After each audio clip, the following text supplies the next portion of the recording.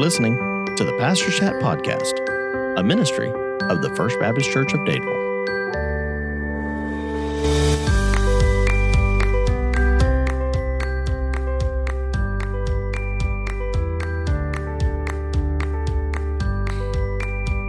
Welcome. This is episode 15 of the Pastor's Chat Podcast. I'm your host, Forrest Jones. And I am Zach Brown. And I am Ben Hayes. All right.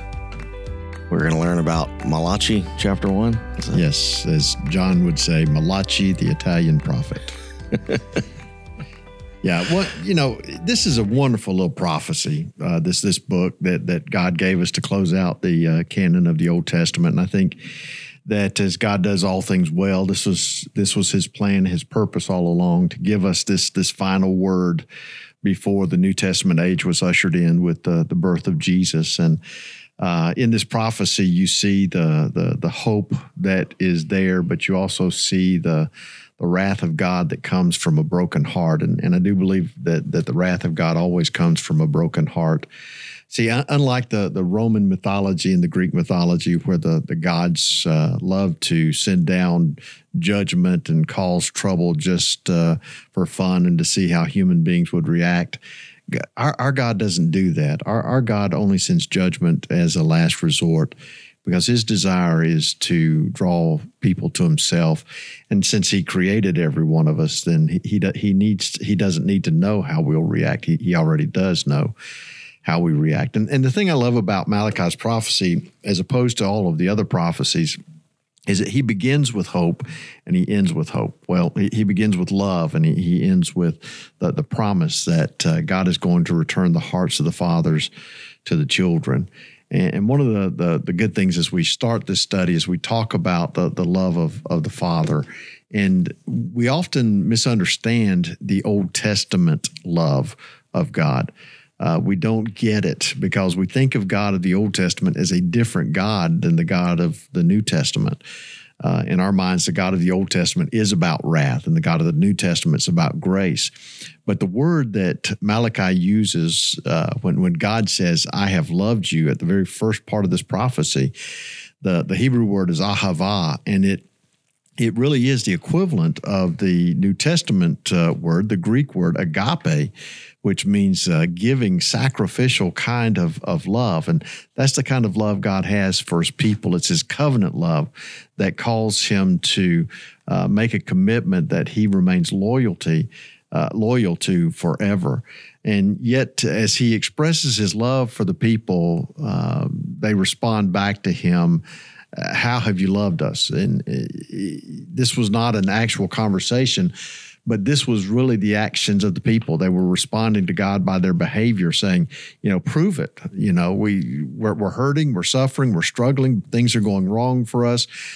You must not love us because of that. They forgot about how God had brought their grandparents back from captivity in Babylon. They had forgotten about all of the times that God had moved in the hearts and lives of the people and delivered them and fought for them and all of the amazing things that he had done. And so they were saying, "Okay, what have you done for me lately?" And so he reminds them. He says, "Remember, I love Jacob, the founder of this nation." And he said, "I loved him to the point that if you compared it to the love that I had for Esau, the other nations, then you would see that I love Israel, I hate everybody else." But not really a hatred. It's just a comparison. I love Israel more because I've chosen you. And the purpose that he's chosen them for is never understood. He chose them to be a blessing to the rest of the nations. He chose them to bring the message of hope and salvation to the rest of the nations, and they failed to do that. And I think that's a big part of why the prophecies come. I think that's a big part of why the judgment comes, because every time God's people stop doing what we're supposed to be doing, we get in trouble. We start doing things we shouldn't be doing, and we find ourselves straying far from the Father. And God says, "Look, I have loved you. I've demonstrated my love for you in so many different ways, and you have rejected that. You don't get it. I blessed you.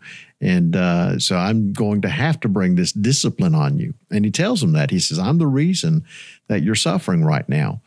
But that's what God does, even in our lives today. When he brings discipline on his children, he tells us he's doing that because his whole purpose is not to punish us. His purpose is to draw us back into that right relationship with himself. And as part of that love, as any good parent knows, that there has to be a balance. There is the love that causes us to give to our children, but then there's also the, for lack of a better word, justice that causes us to withhold from our children or to discipline our children. And that's not, those are not opposites of each other. Those are really just different facets of God's love. His justice is part of his love, because just as much as he wants to reward the righteous, because of his love, he has to bring judgment on the wicked. And so as he does this, as he talks to the children of Israel and reminds them of the reason that they're going through this, he says, look, I loved you. I gave you every opportunity to flourish, and I've judged the other nations, and now it's your turn. They believed that judgment was supposed to come. They just never thought it was going to come upon them. But here's the thing, and this is what I want us to understand in our 21st century American culture, is that while God is a lover of all people, he is also the judge of all people and of all nations. And every nation that rejects God faces his judgment. And that's where we are today. I think we are in the midst of God's discipline of his church. I think we're in the midst of his judgment of this nation. And I believe that the only hope that we have is to understand our purpose and responsibility and return to the Father, turn our hearts back to him, and see the great awakening that he talks about at the end of the prophecy, the spiritual awakening that calls the hearts of the fathers back to the children and the hearts of the children back to the Father. And without that, there is no hope and there is no help. But that's what we're supposed to be doing. That's what the message is about. The love of God is there, and his love is so great that it calls us to respond to him with that same kind of love. And in loving God, we're to obey him. That obedience means that we are to go and make disciples, just like Jesus told us in the Great Commission. So that's where we are. Yeah, I know you mentioned the idea that there are those that say the God of the Old Testament is different than the God of the New Testament. And I think that's one of those things that I've been really convicted about, is that statement is usually coming from a place of ignorance.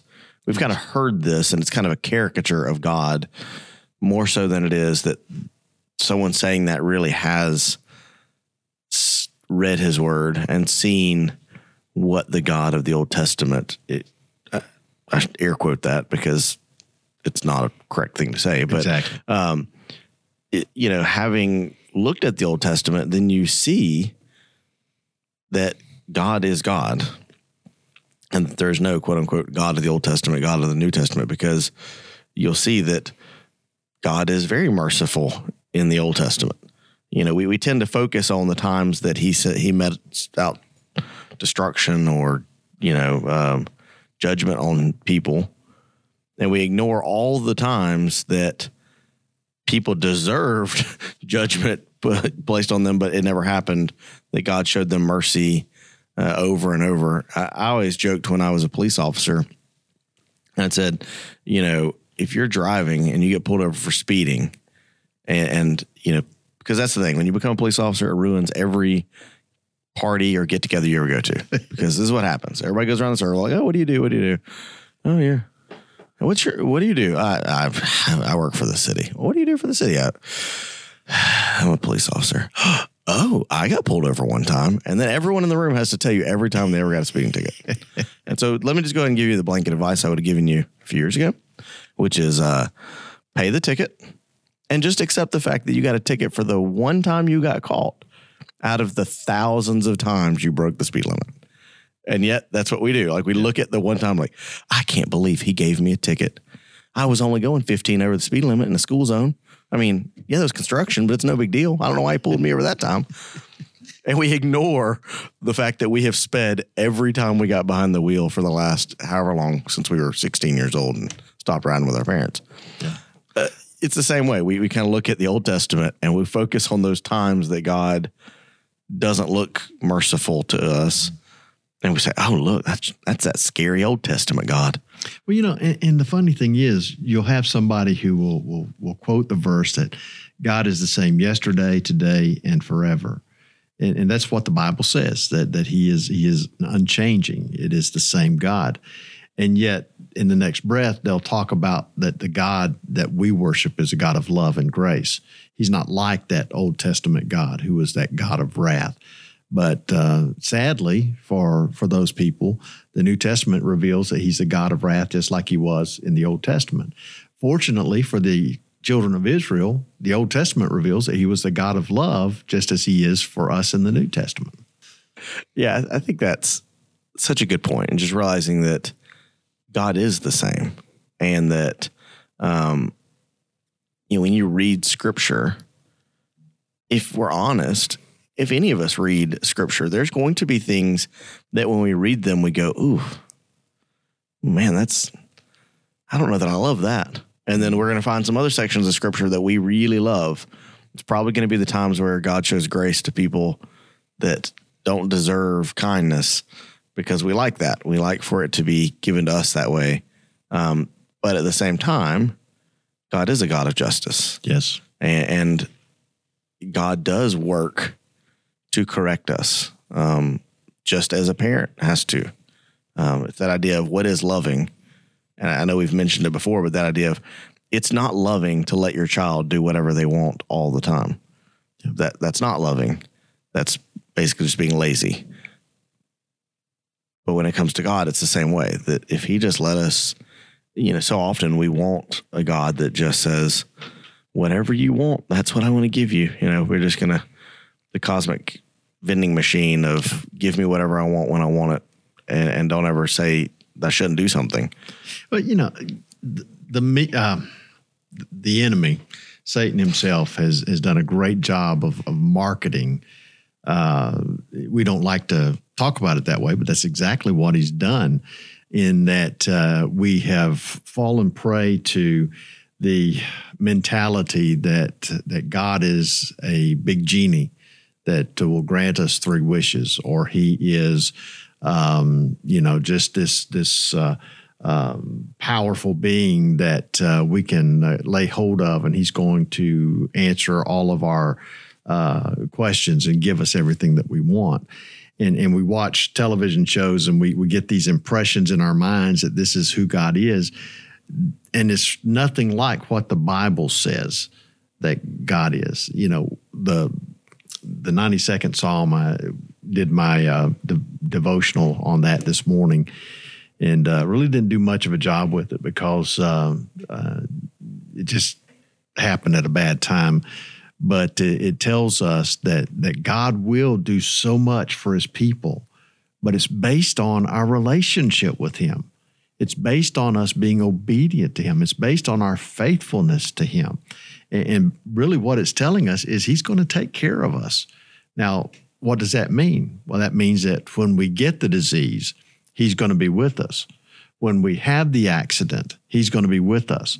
And it may come to the point that when the time comes, we're going to die, but he's going to be with us, and he'll walk with us through that. And that's what we've got to understand. God's plan is so different than our plan. His thoughts are so different than our thoughts. And we just can't wrap our minds around the fact that sometimes disease is a part of God's plan. Sometimes death is a part of God's plan. We were not created to live in this body forever. Yeah, and you talking about that kind of got me thinking. So this is going to be bad because I'm the one married to an English teacher, and she teaches middle schoolers this all the time, and I hear her studying, but I can't think of the word. What is it called, like when you're writing and you give something inanimate, like the characteristics of a living thing? What is that called? Do y'all remember? I don't know, but side note real quick, if when you're saying this, if you say, how do you say it in English? Then you sound bilingual and you don't sound like you can't remember the right word.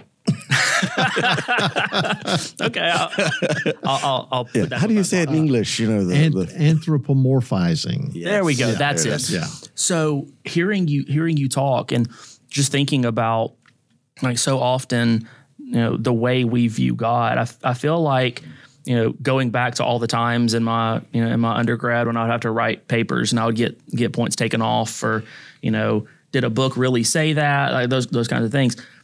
I feel like so often one of the reasons that things like this is hard for us to understand is because we tend to give God, who is an eternal, holy being, human characteristics that we can understand. Yes. Because I mean, let's just be honest. Really thinking on the person of God can be a daunting task if we really want to try and understand him. And so I think sometimes it's easier for us to kind of give him these human attributes, which makes it, in a sense, easier for us to understand him. But what it really does is it takes this all-powerful God and puts him in a little box of our vocabulary. And so when we see these things, again, the God of the Old Testament isn't a God of judgment, while the God of the New Testament is a God of love. The God of the Bible is a God who is a holy God. And when we really see this, when we see him casting out judgment, it is a holy God casting a holy judgment. And when we see him loving, it is a holy God casting out a holy love. But at the end of this, or at the core of all of this, I think part of it is we just have a hard time remembering that God is holy and we are not. And it's okay if we don't understand this, because again, we see through the Old Testament, we see all of the judgment of God. And, you go and you read through the Pentateuch and you read through all of the laws and all of these things, these high demands of God. And then you go to the New Testament and we have this picture of God in the flesh as this, white savior with flowy hair and all this, who's pretty and holds lambs and plays with kids and all this stuff. But at the heart of it, these are the same holy God. And in the Old Testament, we see God's love displayed. And in the New Testament, we see God's judgment displayed. It's just, praise God, we don't see it displayed on us as much as on the body of Christ, which is the whole point of the Gospels. We do see God's judgment in the New Testament. It's just I think that, at least in myself, the more I learn and the more I look at it, the more I realize I kind of have a disconnect oftentimes with remembering that God is simply holy, and everything then comes out of that. Yeah, I think that's a good point, Zach. We have, as you said, we've taken God and we've recreated him in our own image. We have put him in a box that we can comprehend, a box that we can understand, because otherwise he'd be too scary for us to even think about approaching. Because just imagine, you talked about the fact that it's a holy love and it's a holy judgment. Think about that, the absolute power behind both of those. We couldn't take it. If God poured out his holy love on us, unfiltered, we'd be overwhelmed. There's no way we could handle that in our human flesh. And so what we've done is, instead of recognizing that we are so far less than he is, we've brought him down to our level. Yeah, I think that's been one of the things in my seminary classes that I've really enjoyed the most, was when in the systematic theology classes, we kind of took a look at the different attributes of God. And they just said, there's going to be things that we share, that God has given us a tiny dose of what he has, and that we can be loving and we can be somewhat smart, but comprehending that idea that any good aspect about us, we get that from God, but we're getting just a finite, tiny little grain of sand compared to his greatness and how much more he is. He's all of those things perfectly, and that, we're not. And so, we take him and try and shrink him down and make him in our image.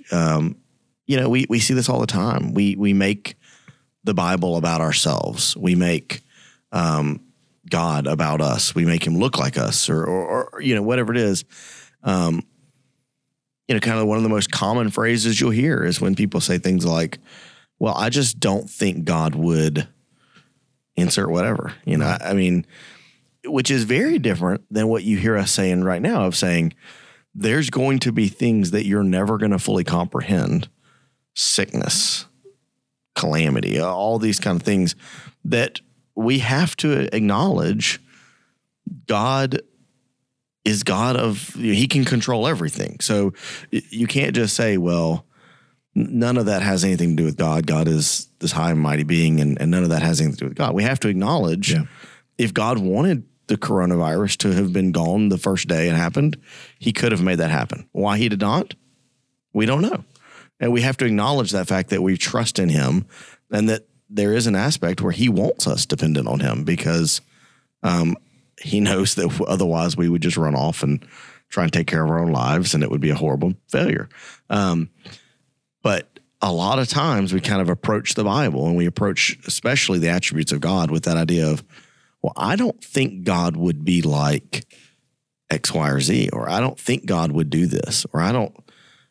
And then we approach the Bible with that technique, and I've heard some pastors joke before that some people, instead of having highlighters for their Bible, they have black Sharpies, and they just, well, I don't really like that verse, so we're just going to go and take that one out. And before you know it, there's not much left, because all they want is this idea, of I've got this idea of what I want God to be. I'll trim all the rest of the scriptures out that don't fit that, and I'll end up with what I want in the end, which isn't a relationship with Christ. And one of our problems is that we tend to go from one extreme to the other, because the opposite of what you've just talked about is true as well. In all of the times that I have counseled couples who have been going through difficulties because one of the spouses had an affair, ultimately, especially when it comes to the wife, she says, I can never trust him again, and then she begins to look at God as the same thing as her husband in that same way. I can never trust him again. A child who is molested at a young age, and then they can't consider God as a father because all they can imagine is that that's what God would do. So many times, rather than saying, God would never do that, the other side of that is too many times we say, well, God is just like us, and he makes the same mistakes that we do. And we've got to be very careful, because God is perfect, as you say. God is holy, and God is everything that we are, but he's also everything that we're not. Mm-hmm. So, absolutely. I think you hit on a good illustration earlier, the idea that if we're not careful, we'll slip into that kind of Roman or Greek God idea that the Trinity is somehow the three people in heaven deciding, let's randomly throw lightning bolts today, or any of that kind of stuff, as opposed to seeing God as this holy God that even when things are bad and things are happening to us that we don't understand, is still working things for our good and for his glory. Yeah. One thing I heard it this morning, I was listening to a sermon, and I thought it was just a great illustration. So I'll use it here so that I don't later use it in the sermon. So just remind me later when I try and use it again. He said that he had the opportunity to meet Denzel Washington. He went to something, and afterwards it was like a meet and greet, and you could go up and get your picture taken. He said the closer he got, the more he realized the way it worked. You walked up to the front, and you could stand next to Denzel and get your picture taken. Well, there actually was a barrier. There was a fence between the two. He would lean over the fence, and you kind of lean next to each other, and they would take the picture. And then he said, and then I got closer and realized on Denzel's side of the fence, there were like a whole bunch of bodyguards and big burly guys with guns. And then you were on the other side of the fence. And he said, now, if you looked at the picture, if you looked at it from Instagram or something, you'd be like, man, he knows Denzel. That's pretty awesome. He's like, I don't know him at all. We actually, we stood next to each other for a second, but there was even a barrier between us. There was no relationship. We don't know each other at all. He said, unfortunately, that's often the way it is with us and Jesus, and that we have people who have been around Jesus, but there's still a barrier there. There was never a relationship. It's just an appearance. And then at the end of life, they go on their separate way, and you end up with that idea where Jesus says, "Depart, I knew you not." Yeah. And I think that's the thing you're talking about, like how we look at God and how that can affect things. If we're not careful, we can think, well, if we play all these games and we do all this a certain way, then that's what everybody's talking about when they're talking about that they, believe in Christ, and you miss out completely on the relationship, which is what we're really talking about. Yeah. I think because of our culture in America, we have become oriented to the end of the journey, the goal, the prize. And so we always focus on the result, when what God wants us to do is to focus on the journey itself, step by step, day by day, moment by moment. Don't get caught up in what's going to happen 10 years from now or 10 seconds from now, but focus on what's going on right now. And of course, if you got the kind of personality that I have, you're constantly thinking about what's coming up next week, what's coming up next month, what's coming up next year, what's coming up 5 years from now, and what do I need to do to prepare for that? And it's too easy when you do that to miss out on the most meaningful opportunities and the most important aspects of what this life is all about. And kind of, wrapping up, looking at this first half, really looking at God's love, it got me thinking your illustration yesterday about like Hallmark movies and stuff like that. It's not too far of a stretch to be careful. For Your man people. card's out on the table here. Just throwing it out there. No, it's not much of a stretch for people now to know that, like, I'm a big John Mark McMillan fan. He's one of my favorite artists. And he once at one of his shows, in introducing his wife, and they did some of their songs together. He was talking about this idea of love, and the way he worded it just really kind of resonated with me. In talking about that kind of Hallmark type of love, he referred to it as like a novelty love. Like it's something that is easy. It's something that can be reproduced easy. It's just something that can be kind of mass marketed. This idea of love, but at the heart of it, when you really take a step back and look at it, that novelty kind of love is about an inch deep. Yeah. And it's not a love that is ever going to sustain. It's not a love that is going to be deep. It's just a very surface level thing compared to talking. He was, referencing this to love within a marriage, but I feel the same could be said here, especially with all of the New Testament, allegories for love and marriage and all this. He said that there's a big difference between novelty and intimacy. He said novelty is something that, again, is very easy, it's very quick, but it's very shallow compared to you have the other kind of love, which is intimacy, which is something that is really hard. It is something that is very hard to get, because in order to get from novelty to intimacy, it takes work and it takes effort. And it takes really working on those things. And I think that oftentimes we get this picture of God's love as that kind of, flowery Hallmark kind of love, when really the love of God is so much deeper than that. It is something that is a very intentional love. It's not something that's just kind of cast out, but it's something that is really authentic. And I feel like a lot of times we miss that because you said earlier, in order to get into that authentic love, it requires both of us being willing to participate in that. We see the love that God has bestowed on us, but at the same time, we see, you mentioned yesterday, John 3:16 says God loved the whole world, but we see so many people who are actively choosing to not partake in that love that he has given them, and giving their love other places, giving their love to other things, to other people, and compared to really being intentional on growing in that love and helping our understanding, moving from a place to where God's love isn't just some hallmark, trope, but the love of God is a real, deep, and true love that's truer than really our grasp of love apart from Him. I wish we'd had this conversation last week when I was working on this message. We maybe need to move the podcast up to before the message, because that just opened up a whole new arena as I was thinking about what you're talking about, the novelty kind of love as opposed to intimacy, because what God was looking for from His people was the intimacy kind of love.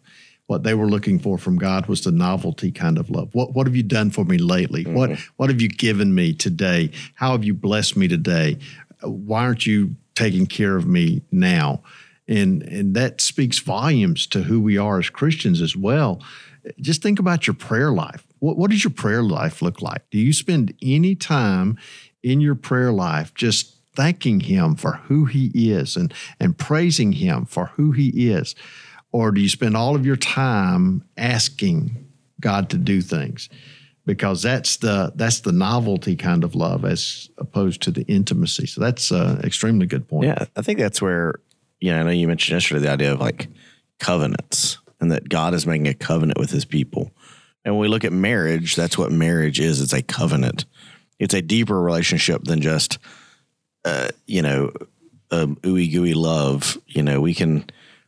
You can fall out of that, but God wanted this to be a covenant relationship where they're bonded together. And I think in my own marriage about the things that at this point, I'm sure if I could go back and look at myself as a newlywed, there'd be so many things that I would be like, man, I have changed so much and I didn't even realize it. Because when you're on that intimate level, you are changing each other. You are growing into a new thing. And that's what it should be happening with God and His people, that His people are growing more like Him every day through those, your spiritual disciplines, your prayer life, and your Bible reading, and that idea of, are we doing the work in that relationship? Because it is a relationship. If we treated our marriages the same way we treated our spiritual walk, our divorce rate would be even higher. Because I think there is, you mentioned the idea that they're coming to God with, well, what have you done for me lately? Yeah. And the flip side of that is in a covenant, marriage relationship, we should be doing stuff all the time for each other, the same way God does. God is constantly doing things for us. And it's easy in marriage to start thinking that. You can slip into that idea of, well, they haven't done anything for me lately. Why haven't they done anything? When in reality, they're probably doing tons of stuff and you're just not paying attention because you've got in your mind that they're not doing stuff for you. We do the same thing with God. We come at Him and say, well, what have you done for me lately? Not realizing that every day He is doing so much for us, but it's our perspective that is wrong. It made me laugh, though, because I always joke that that's Karen's catchphrase. It's, what have you done for me lately? Yeah. Because we had a mini farm at one point, and she was like, I don't mind any animal that does something for us. We had pigs and stuff, and she was okay with those because you could later put them in the freezer. But the idea of like a house dog, it's been an adjustment having a house dog now, because Karen's like, what have you done for me lately? And you ain't doing nothing, laying in my living room getting hair everywhere. Yeah, they don't lay eggs. They don't provide milk. They don't give you bacon. Oh, she was all about all those animals. Yeah. If we could have chickens in Stillwaters, she'd be all about it. But And thinking about this as well kind of brought me back to James 1. In James 1:22 going on, it says, be doers of the word, not hearers only, deceiving yourself. That part right there, it says, because if anyone is a hearer and not a doer, he's like someone looking at his own face in a mirror. He looks at it, goes away, and immediately forgets what kind of person he was. And so, and I might be completely off base with this, but those two things kind of were circling around in my head of this idea of, how can these people, God's chosen people, be so, I don't know, proud or arrogant or whatever, to be able to look at God and say, what have you done for me lately? When in reality, what are they doing in their lives that is reflecting God daily in their lives? Because again, just like James says, if all we do is sit there and we just take in and we never are displaying and we're never doing and acting on the word, then we're going to be like somebody who looks at ourselves in a mirror, sees what we look like, walks away and immediately forgets what we look like. Yeah. And I wonder how much of that is, times in our lives when we're having a hard time grasping, that love, and we're looking at God saying, kind of pointing the finger at him and saying, what are you doing for me right now? Where are you in this time right now? You could have stopped this. Why didn't you? Those kinds of things, why aren't you loving me? Like, how often is it just simply that because our lives and our hearts and our eyes aren't affixed to actively doing the commands of Scripture and living out that life, it's not that God's not loving us. It's just that our eyes are not focused on the gospel. And so we're not seeing the things because we're looking in a completely different direction. Kind of wrapping all this up. Like you said at the very beginning, this is really kind of a love story. Now, it's got a lot of judgment in here in the middle, but he starts off talking about this love, and we're going to end it that way. But I think today just shows the idea that this is all so intertwined that we can look at the way we live our Christian life, the way we view God, the way marriage works. And these are all things that God created, knowing that they would all point to him. Yeah, like that your marriage, the reason it was created was because God instituted marriage as a reflection of him so that we could have a little touch of that. And that knowing that marriage relationship, that covenant, that most intimate of relationships would be a perfect way for us to see what it should be like. Well, a tiny, flawed representation of our relationship with Christ. Yeah. And so, I think we're going to continue looking at this book, but the idea that God does love us. Mm-hmm. And we've got to be honest, that's not because we are lovable, but that's because he is a great God that is so much more perfect and loving than we ever can imagine. Yeah. And that, the great thing is he gave us his word because he wants us to know him. Yeah. And there will always be things that we will not fully comprehend, but one day we will get to stand before him. We will get to have a real relationship. There will be no barriers or anything between us, but we'll stand there as his children. And that's a great thing for us. Yep. Very true. All right. Is it my turn now to draw from the basket? Sure. Right. We don't remember whose turn it is, so. I don't know. One of us never takes a turn, so. Well, one of us talks too much anyways. All right. So, okay. Would you rather carry the Ark of the Covenant across the Jordan River or carry Jesus' cross to Golgotha? Well, my first question is, do we have the poles for the Ark of the Covenant first? Exactly what I was thinking. But man. Yeah. So the kicker does come in, the idea that if you don't carry the ark properly, you'll end up dead. And since none of us are from the tribe of Levi, that's another problem. Yeah. And before you think, I know what we'll do, we'll put it on a cart. How'd that work out for them? Yeah. Just throwing that out there. Yeah. I'd have to go with the, oh man, I don't know. That's a tough one. I'd probably. Well, I would say cross, because we're supposed to pick up our cross daily. And because we know that God did that willingly for us. Yeah. That's a good spiritual answer. We would say that's a Sunday school answer, but we're not really having Sunday school right now. So that just shows the difference between us. My thought was one will get you in a 90s worship song, and one will help you fight the Nazis. But And on that note, Dr. Jones. All right. Well, Brother Ben, we know we're going to be in Malachi again, but any hints of what we're going to find out next week? Yeah, guys, this is not good news for us. We're going to be talking about ministry malpractice. Color me intrigued and terrified. Yeah, exactly. That's kind of. You remember all those times I was saying that my mama taught me every time you point a finger at somebody, you got 3 pointing back at you? Just imagine they're God-sized fingers. Sorry, I had the middle image of a gigantic foam, like the number one fan finger. All right. Well, we're going to wrap that up with that terrible idea of mine. We hope you've enjoyed this episode, and we will see you again next week.